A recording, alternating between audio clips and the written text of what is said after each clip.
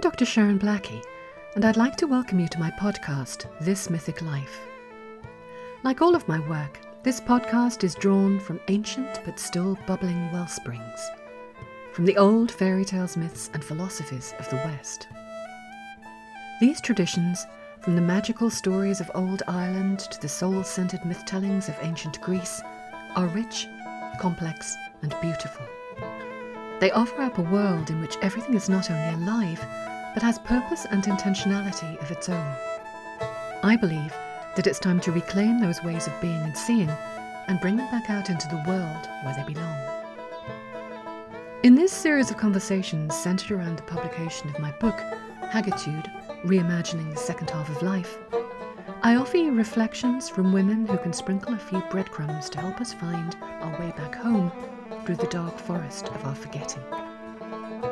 Haggitude is a radical rewriting of the future for all women in their mid and elder years, beginning with the reclaiming of menopause as a liberating alchemical moment from which to shift into your chosen, authentic and fulfilling future. You can find out more about Haggitude, both the book and the membership program, at haggitude.org.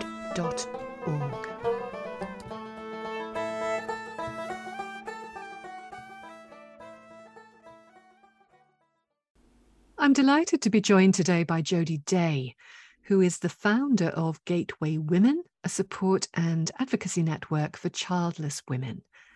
She is also the author of Living the Life Unexpected: How to Find Hope, Meaning, and a Fulfilling Future Without Children.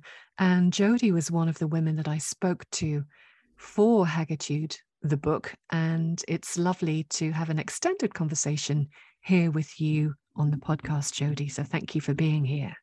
Thank you for having me. Is there anything else that you'd like to say about your work, or particularly about Gateway Women and how it relates to older women without children, before we actually get into the kind of meat, if you like, of what we're talking about? Well, Gateway Women, it's 11 years old now.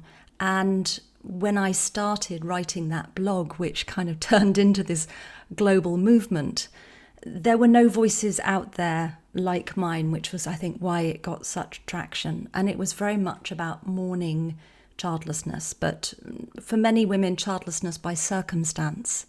And then as the years went on and I knew more and more women from different situations, and I started meeting older childless women, I also started to realize what lay in the future for me, which was also an old age without children and grandchildren. And that seems to be the next part of the journey for many childless women, and a really scary one, because as well as the thought of, well, who's going to be there for me, there's also the social identity piece of not being a grandmother, which is surprisingly chunky to navigate.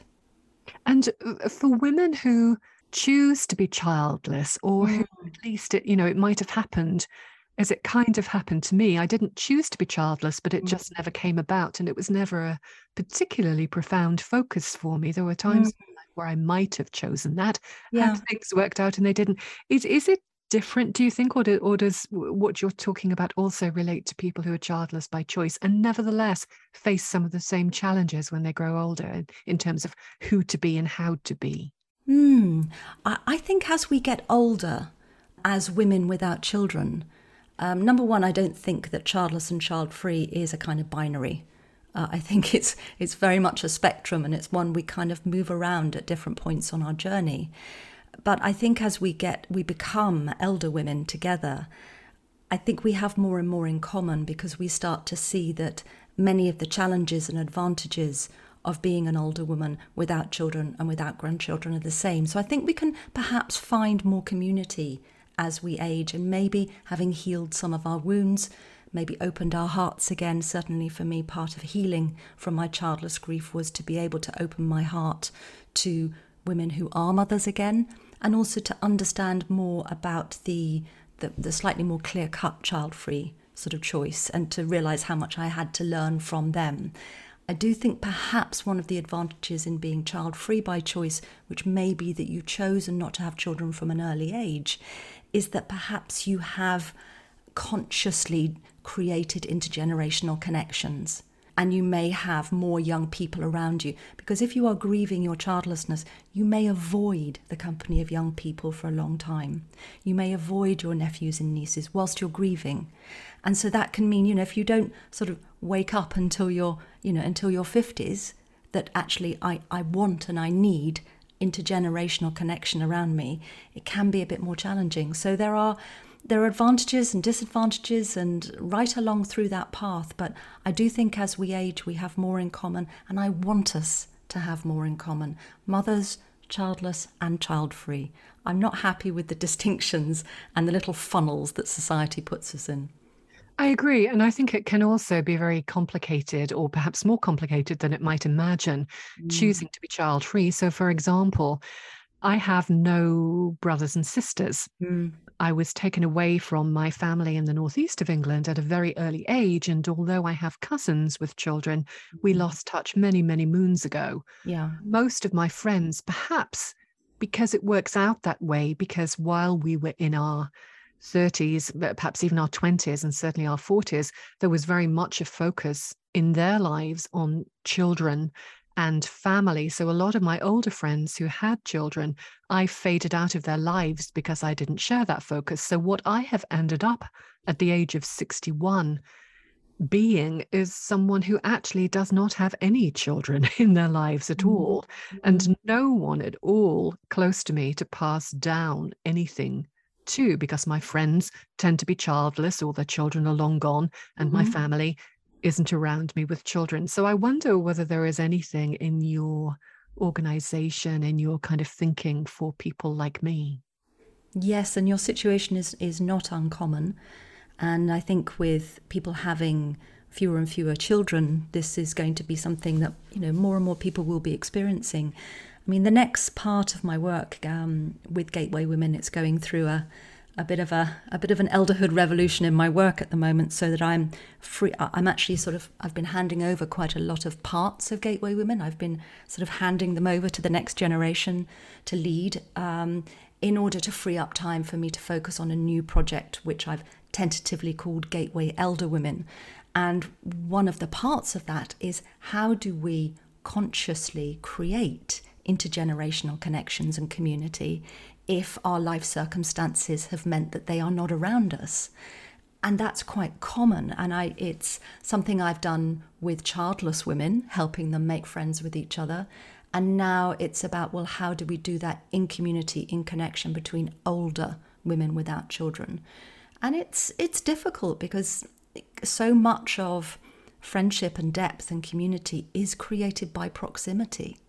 One does need to, in a way, get rooted and then start to populate your environment. Find those women like us, and find those women who are compatible with women like us, who have young people in their lives, and how we can connect with them.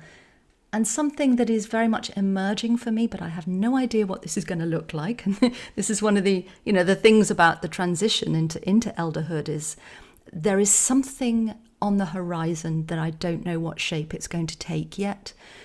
But I sense that as someone who doesn't have children and grandchildren, as someone who doesn't have any biological skin in the game, I care very passionately about the future of all the children in the world. And I'm kind of thinking that maybe becoming a slightly radical old crone, someone who's got some experience in shaking up social systems and organizing and making things happen, I just have this vision that maybe we could become the radical allies to much younger people who are facing some very, very big challenges in the world they're inheriting. So there may be a different way to have young people in our life other than the nuclear family silo. That's my hope.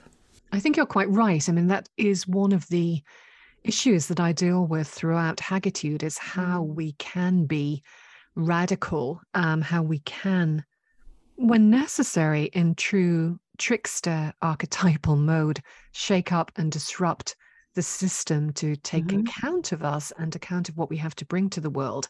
One of the archetypes that particularly has interested me as someone without children and without children close to me to kind of mentor in a way is the archetype of the fairy godmother. So actually, your section, when we were speaking for Hecate, your section comes in the fairy godmother chapter because it seemed to be particularly relevant. Not all of us can be grandmothers, but any of us can be a fairy godmother. And by fairy godmother, I do not mean the Disneyfied, pretty kind of twinkly, taffeta dressed character. Fairy godmothers, I think, can take all kinds of shapes and forms depending on what the particular child needs. And so that is very interesting to me, the ways in which we as elder women can perhaps have something to say to children who really are not our own. But one of the challenges that we face, and that I find I face, particularly not really being in close physical proximity to any children, is I have no clue what they do these days. My experience of childhood, and I was an older cousin to many, many younger cousins, but all of that experience is back in the 60s. I have no idea what it is now. Yeah, and I think that can be a bit of a fear that maybe we won't get them or they won't get us. But perhaps children are one thing. Adolescents are extraordinary. I trained as a child and adolescent psychotherapist. I mean, I work with adults as well, but my training was all with young people. And I found that actually I had a bit of a sweet spot for adolescents because they're on a threshold. And I found that as someone like you who is drawn to thresholds, I found it very easy to connect with them. I found that they were able to go quite deep and they're incredibly curious about the world and about their own process and what's happening to them. And it didn't feel that I needed to know all of the pop stars and film stars and things that they were interested in, because there was something archetypal that we could connect through that was very powerful. So perhaps when you get a chance to spend some time with young people, maybe on the barricades, maybe I'll see you there. I think you might find it's easier than you imagine. I'm sure it would be. I mean, there is a part of me at this stage in my life, and of course all proper, if you'll forgive me for using the word, life journey systems are cyclical, not linear like the good old hero's journey. They're all cyclical. And at this point in my life, I do feel a kind of circling back to a younger self. And yes, for me, certainly adolescence was a remarkably, profoundly transformative period, not just physically and all of the stuff that we go through as women and the hormones and what have you, but intellectually and thinking about who I was and who I might want to be in the world and just soaking up so many ideas. And I do think that there is this time in our lives which is post what we used to call the midlife crisis. Now we're supposed to call it the midlife transition, but it is actually beyond midlife. You have kind of a cluster of things at this stage in your life. So at midlife, whatever that is these days, there is a transition period. You have menopause, which for women is a cataclysmic physical transformation. But it doesn't end there. When you come out of elderhood, when you come out of menopause and you pass into elderhood, there's another kind of, I want to call it a choice point, but it's not a binary choice. There is a question to be answered, several questions to be answered about who am I now? Who do I want to be? And I think that age-old kind of elder woman archetype has many things in common with the archetype of the maiden, which we tend to, of course, identify with as adolescents. So, yeah, it does. I absolutely relate to what you're saying. There would be a recognition there, I think. I'm really interested by what you said about that choice point. I'm just thinking, for me, I'm 58, so a few years younger than you. And at 55, I felt a profound shift. I was excited about turning 50. I was excited to leave my 40s behind because they had been a decade of loss, of grieving, huge identity transformation from becoming someone who had hoped to be a mother to someone who was never going to be a mother. And I thought my 50s, well, I'm back. Here we go. I menopaused. I had my last period at sort of 48, so at 14. So I was very much kind of done. And then at 55, I felt this huge shift because I was no longer someone who had recently been in my 40s. Somehow I was halfway to 60, and I thought in that decade, and I thought, okay, that's properly grown up. And I felt like almost like an interior orientation in me shift very powerfully towards the rest of my life being less than I'd already had, not planning to live to 110, but also just my whole orientation going, okay, well, what is that going to look like? And as you said, who do I want to become? And it felt that adolescent feeling, because it's like, who do I want to be when I grow up? And now it's like, well, what kind of elder woman do I want to be? And I thought, who asks those questions? Where can I find my mentors and my guides to this process? And, well, whistle. As a woman without children, I think it's you, Sharon. I'm not going to step up to that, but that was precisely the question that I wanted to look at in Haggitude. And as you know, when I ask a question like that, I always go to stories first, because there is always something in the old stories. And what I found when I was looking through European myth and folklore in the old stories is that the elder women in them were very rarely protagonists, but they almost always, in some profound sense, ran the show. Sometimes behind the scenes and sometimes more overtly, but there were all of these different ways in which elder women did that. There were different archetypes. And one of the things that I asked, or that I'm asking readers of Haggitude is, which of these archetypal old women might reflect your inner hag? So we have the tricksters who disrupt, yes, who shake up society, who come in and point out all of the ways in which it's going wrong, and do something to kind of stop it in its tracks, which is an archetype that's very closely related to the truth teller. We have the dangerous old woman, the kind of Baba Yaga type of old woman who appear to be hiding in the wood, and they don't advertise their wares, but if you want them, you can probably find them, but or that you want to find them. And the consequences, we have the fairy godmother, the mentors, we have the wise women, we have the fates and characters like Mother Hulda in the Germanic tradition who are kind of weaving, creating the world. And I'm wondering, and I know it's a little bit difficult, perhaps without reading the book, but maybe that's the beauty of the question now. Are there any of those archetypal old women that appear to really call to you at this stage? I think there's a little bit of a few of them in me.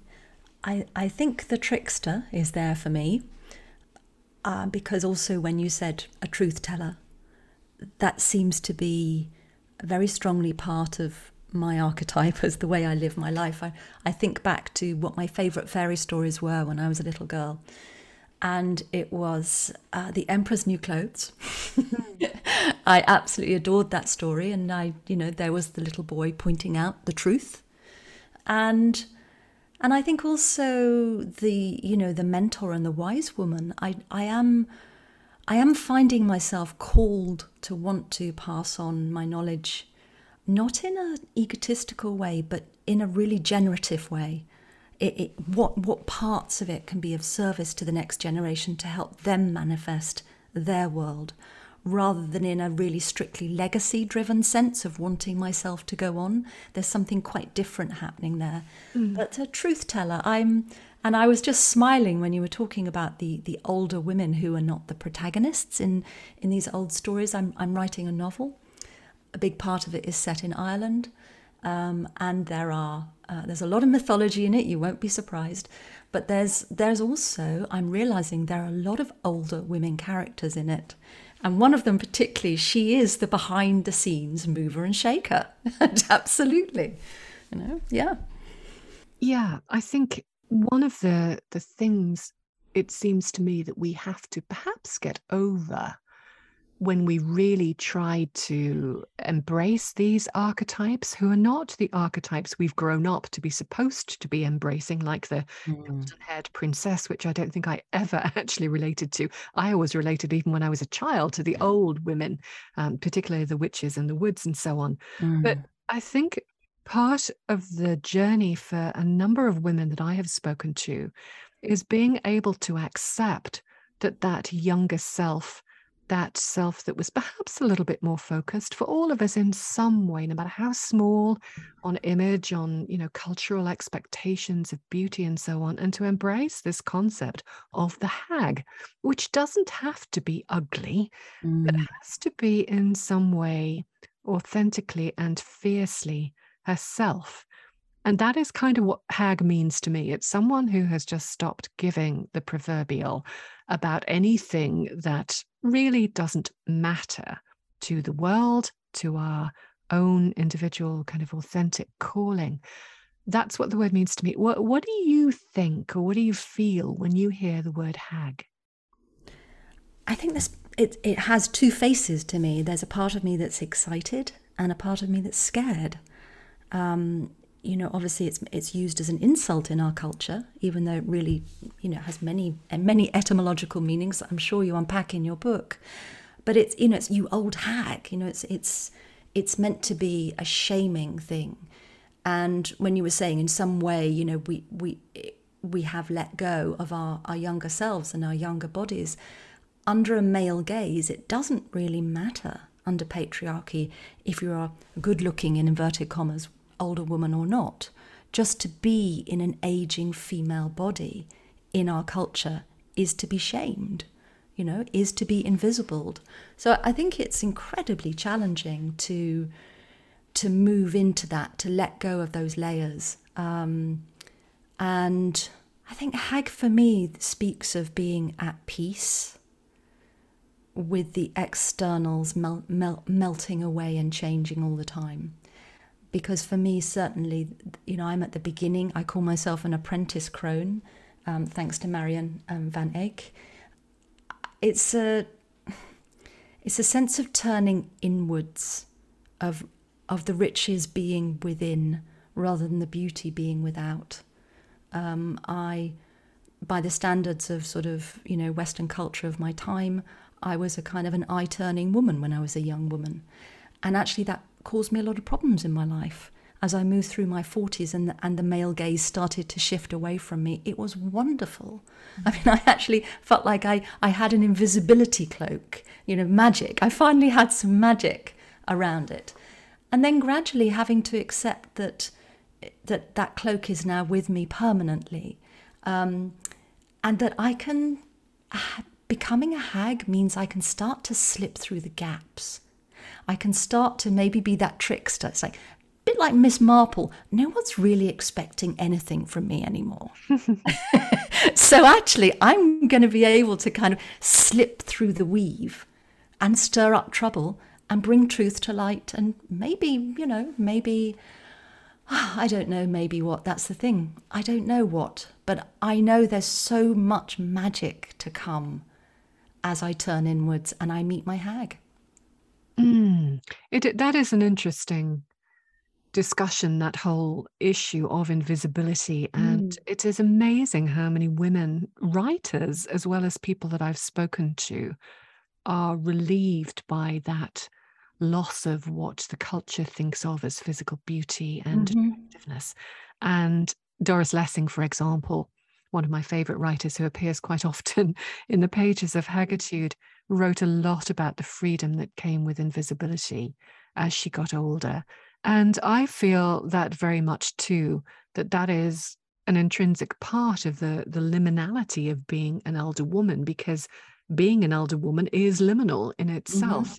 You're on the threshold between kind of, if you like, the fullness of life and the inevitable end of the journey, which is death. And no matter how many decades I think you spend between menopause and your eventual death, I think they are all in some sense liminal decades, because it is very, very much more real.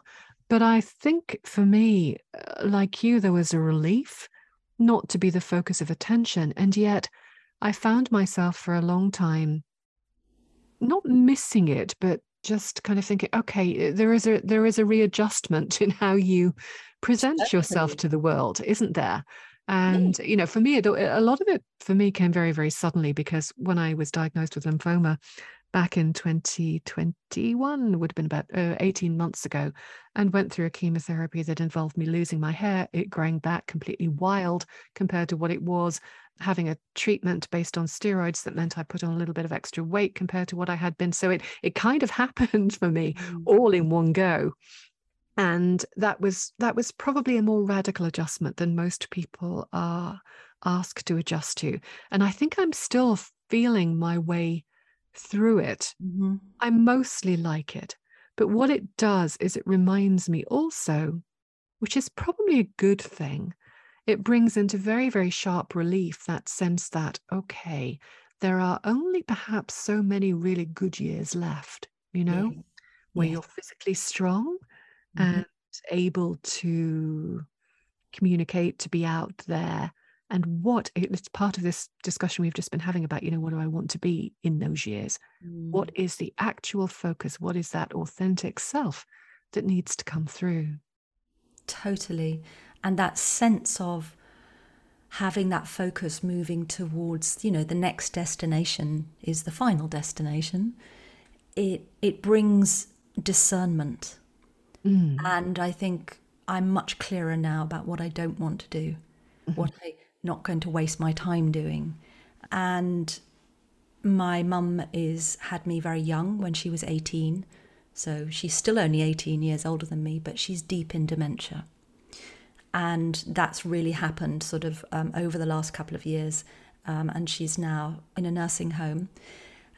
And there's this sense for me that as I'm growing older, and this is something that I've written about it on Instagram in places and people have really responded to it. I can see my mother in the mirror.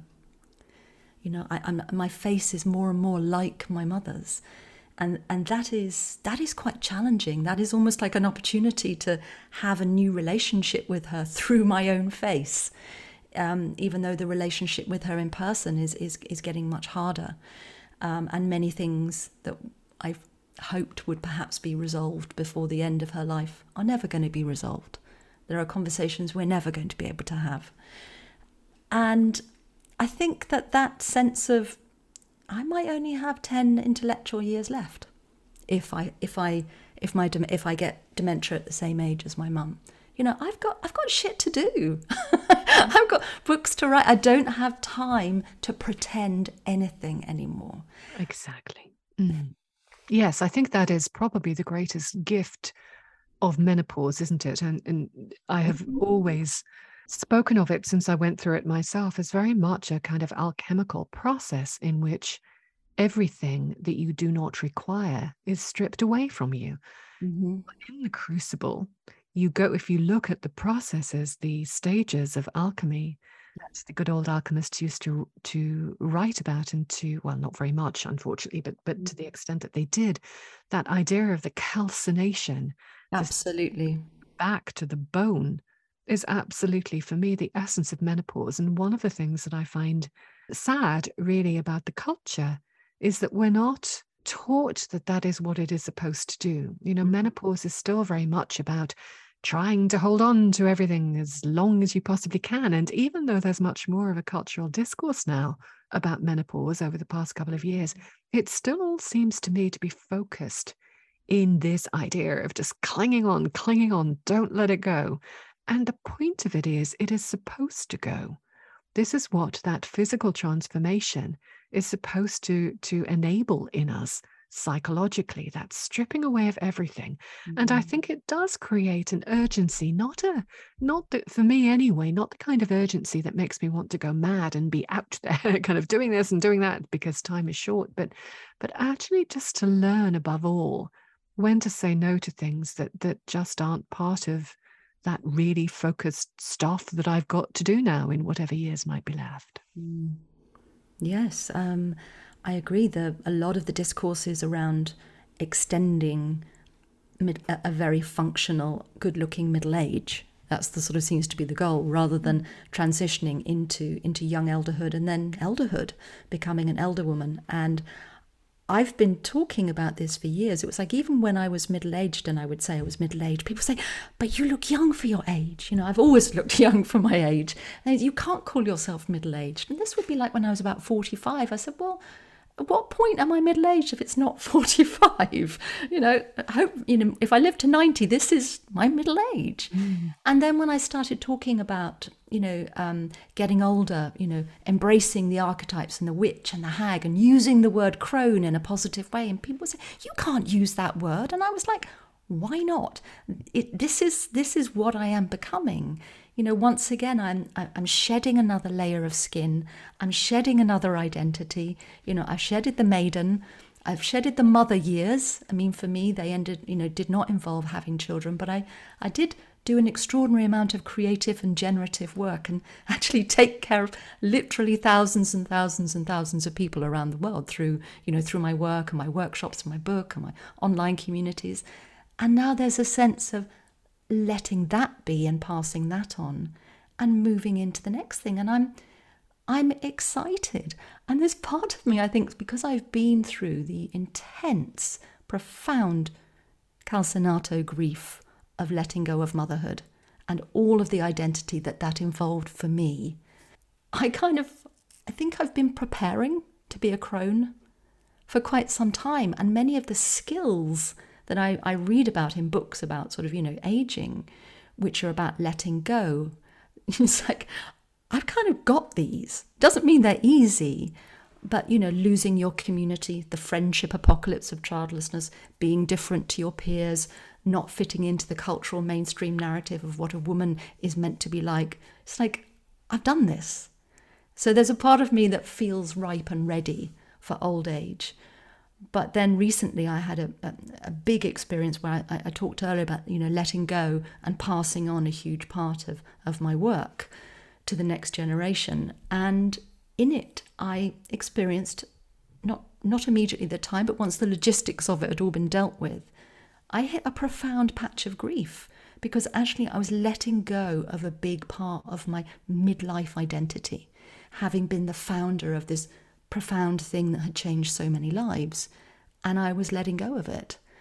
And I write about grief. I've been, it's like almost like my specialist subject, but I sort of had forgotten quite how profoundly painful it to the ego identity change is, because even if it's change you want, it involves loss. You've got to let go of what is in order to move into what is becoming. And that transition can only ever be accomplished by grief. That is its job, to get us from what was to what will be. Indeed. I don't think that any profound transformation is possible without grief. Of some kind. Yes. Of some kind, for something. Yeah. One of the things that I am interested in, I suppose, a little differently, perhaps, as a woman who mostly chose childlessness, is that, and who had a very, very difficult relationship with her mother, which undoubtedly had a little something to do with that. But it wasn't as simple as that. I always believed that if I had children, I would subsume myself into them and I would lose any gift to the world that I had, because that's just, some strange part of my nature. And I was always quite relieved that in the end, the times when I would have made the choice to have children, it was not a choice that was available to me. For me, then, that whole archetype of mother is something that I've struggled with throughout my life, not because I wanted to be it and hadn't been able to, but because I really had to think very long and hard about what that meant to me as a stage of a woman's life. The maiden mother crone business is actually an invention. There are no goddess clusters, maiden mother crone in old mythology. It was actually invented by Robert Graves, author of The White Goddess, for one of his many sins. But nevertheless, even though it didn't exist in old mythology, it is something that we can see as relevant to most women's everyday lives. But if you are never the mother, what are you? And then what are you when you grow out of that stage? And one of the things that has always seemed to me, and perhaps it's true also for women who are involuntarily childless, is, and again, this is something that I write a little bit about in Haggitude and will be taking up in considerable more detail in my next book, is as someone who has never been a mother, I felt in a sense that I was kind of trapped in the role of daughter, not just with my own mother. that I never had the clout, I never had the gravitas that came from having children of your own. But also in wider society, it's as though you feel that you have never quite grown up. And so when you go into menopause in that kind of condition, it's kind of a double whammy of complexity, Yes. because you don't even have the motherhood to give up. You've never been that archetype, even though clearly the archetype of mother is very much more complex than just giving physical birth to a human child. But I wonder if you have any thoughts on that. Oh gosh, yes, a whole book of thoughts on that probably. Yes. Um, well, it's interesting because I had and have a very complex relationship with my own mother. She was an unmothered child, and I was an unmothered child. And in many ways, in my early 20s, certainly from my teenage years onwards, I didn't think I wanted to have children because I was terrified of repeating the pattern. I didn't understand. I had no psychological awareness in my 20s. That came much later. That actually the fact that I was already aware that I didn't want to repeat the pattern was probably a pretty good sign that I would do things differently. And I think that process, that growing up process within the family that I've seen in friends, because I don't have siblings either, and I've seen in friends how their relationships with their mothers have changed when they both sort of move onto the same team. They are both mothers. There is a graduation process that when you don't have children within your family of origin, you don't get. And actually, if you do have siblings and your siblings have children, you remain a child in the eyes of the family. Yeah. You will be left out of all kinds of important conversations and decisions about the family because you're sort of still seen as a child compared to your siblings with children. And this is pronatalism at work. It's very unconscious. It's intensely painful. When a single childless or child-free woman might go home to her family at Christmas, they might ask her to sleep on the sofa or in a tent in the garden so that her siblings' children can have a bed. She's literally demoted in such a way, and yet if she were to complain about it, she's told she's being sensitive. So there is a very much a social piece at work there through pronatalism, which devalues those who don't, particularly women who don't have children, as kind of not really fully qualified adults. I mean, you only have to see the social trope of, as a mother, as a phrase before just about anything. Doesn't have to have anything to do with parenting, is a kind of lean-in phrase. It immediately gives gravitas and maturity to whatever comes after it, regardless of what it's about. No one, as a childless woman, no one's going to lean in and listen. They're going to be like, oh, what's she on about? Why's she bringing that up? There is a lot at work. And I think if you are a mother, and perhaps if you have daughters and you move into the menopause, there is a lot of complexity around that. And that's covered usually in pretty well much every book about aging and the menopause, whereas moving into your own autumn without a daughter to move into her spring, which is what I've seen written before, it has a loneliness about it because there is a sense that you are moving towards the end of your line. I sometimes describe the menopause for childless women as a death you survive, because it's the end of your line, and people don't often give space or acknowledgement to how profound that might be, and the depth they might need to allow themselves to feel that. Yes, it is interesting. So I have no brothers or sisters, so I am absolutely and very profoundly the end of my line. And neither of my parents had other children, even after they divorced. And so I don't feel necessarily a grief at that, because again, it is something that I mostly chose. But I do feel a sense of responsibility that line then has to count for something, that I can't just let it fizzle. And I don't mean that in some sense of, clutching on to something desperate that I must do for other people. It's just that sense of, okay, if you don't pass on children to the world, you have almost a greater sense of obligation, I think, quite often, to be something yourself, to leave something else that is a legacy, so that part of your ancestral lineage has not just fizzled out. And I do think that there is a very, very profound role for those of us who are the ends of our line in that way, if we can think in this way. And of course, again, society, culture does not encourage us to think in this way about our calling, about why we're here.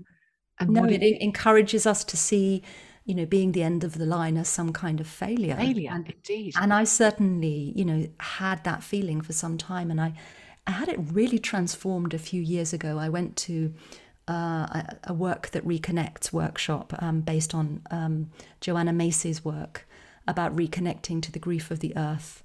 And there was this exercise in the workshop where we were all women, and we were in an octagonal room, and we had to sort of walk backwards around this almost circular room whilst the facilitator was slowly beating a drum, and she was reading out this script. We had to imagine ourselves in our mother's womb, and then we had to imagine our grandparents. And as we were walking backwards around the room with our eyes sort of almost closed, she was taking us back into deep time, remembering right back to our first ancestor. And then we got to, and as we were going back, I had this feeling of dread, of all of these people that I had failed. And then we reversed and we walked forwards through time, and we had the same script, but it was coming up to the present day. And I started to feel, and I've got goosebumps all over now because it was so profound for me, I started to feel them all gathering at my back. And as I moved up towards the present day, I felt all of them behind me, all of them cheering me on. And I realized that actually I had a sense that they had chosen me. They had prepared me to be their representative in this time. And they were thrilled for me. There was no sense of that all of the sacrifices and joys and heartbreaks that they'd been through stopped with me and that was a failure. It's just like, you go, girl, we've got your back. And it transformed my understanding and made me realize that my life is precious too, that I wasn't just here to be a reproductive vessel. There are other ways. And I think that's the day when I realized I may be childless, but I can still be a good ancestor. And that feels really important to me, to, like you said, with legacy. It's like, well, what can I do? How can I be of service? And what's very interesting to me in that respect, and that's a lovely story, and I've had a similar kind of experience, is that when we look back at the old European myths and folk tales, the elder women are almost always without family. They don't generally have husbands. They don't generally have a crowd of children. They tend to be these edge-walking, liminal characters who, and some of them may have families and children. We don't know, because that is not the point of the story. The point is, who are they? But most of them are alone.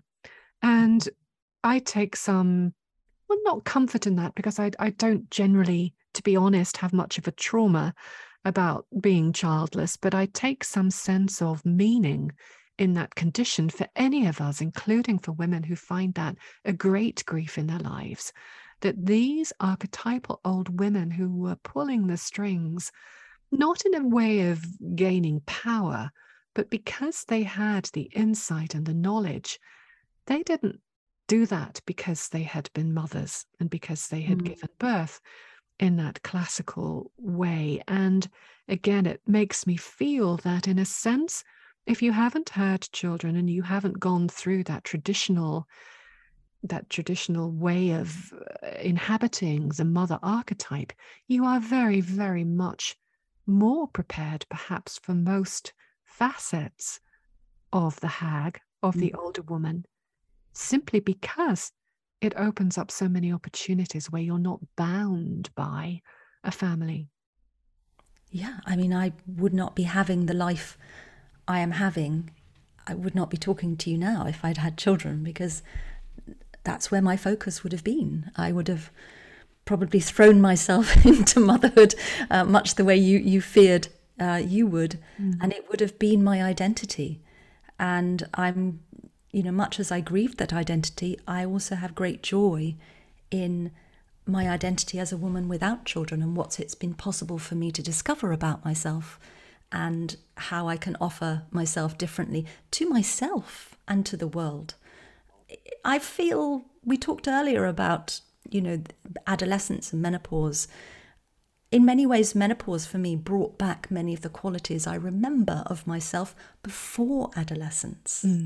Of me at sort of, 10, 11, 12, strong, fierceless, brave, challenging, with an intellect that was looking at the way the world was set up and the way the world worked and went, hang on a minute, this isn't right. And wondering what I could do about it, looking at boys and just seeing them as people who, you could have a tree climbing competition with. And I love that fierceness, and that mental clarity. And I do feel I've got a lot of that back post-menopause, and also the IDGAF energy of post-menopause, which you can edit it out, but it's the I don't give a fuck. Right. No, I certainly will not edit any fucks out of any of these sessions. Yeah. And I quite agree with you. Clarity was the overwhelming sense for me of what on earth have all of these hormones been doing to my brain? Oh, Lord, yes. Thank heavens they're gone. That was very wonderful. Finally, final question before we wrap up this lovely conversation. The inevitable end of this elderhood journey is death. How do you feel about that? I can't say I'm looking forward to it, but I'm not dreading it either. I think the journey, the death of my identity that was part of grieving my motherhood sort of brought me close to thinking about that as the next stage. And I remember when I was feeling that I had nothing to pass on to the next generation, that I would just disappear. I started to think that I would sit in English country churchyards and walk around and look at every single gravestone that would say, mother, grandmother, beloved sister, beloved wife. I was single and childless during that period. And see that everything was about this web of relationships, and I felt completely cast out from them.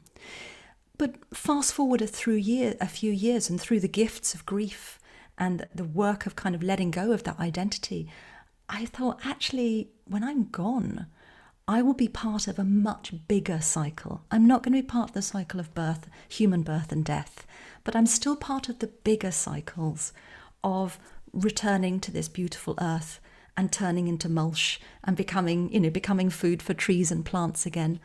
And my consciousness, whatever that is, will just scatter to the four winds, and maybe it will coalesce somewhere else. And so then I went to thinking, actually, when I die, I would like to be buried in an eco coffin, in a bluebell wood. I have found one. I want no headstone. I want to disappear. And that to me has given me a great sense of peace, that my legacy and what people think of me, all of those things are irrelevant. I'll just do what I can while I'm here, and when I'm gone, I'm gone. And it also, have to say, it does help that I got married again earlier this year to my partner of 6 years, and we share a home with his 92-year-old mum. And being around elderhood is also such a gift, because it really brings home what it's like, what's coming, what the gifts are, what the challenges are. And I think we've really lost something, so many of us, by losing the habit of intergenerational living, both missing our elders and missing our youngers. And that can make it so hard for women like us. But it's been a real gift to have that in my life. Lovely. Yes, I can imagine it would be. And that's a perfect place, I think, on which to end. So thank you so much for the conversation. It was very rich, as always, and I really appreciate it. Where can people find you? Thank you, Sharon. You can find everything on Gateway Women website, so gateway-women.com. You can find links there to my Instagram, and the one probably you might want to look at is called @ApprenticeCrone, which is where I'm really focusing on my work about how to become a conscious, childless elder woman. I don't have the answer to that yet, but I will report back as I find out. That sounds brilliant. Okay, thank you very much. Thank you, Sharon. It's been a real pleasure.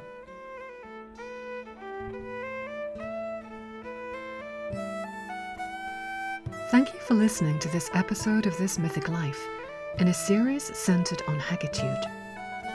And if you'd like to find out more about Haggitude, the book and the membership programme, please visit haggitude.org.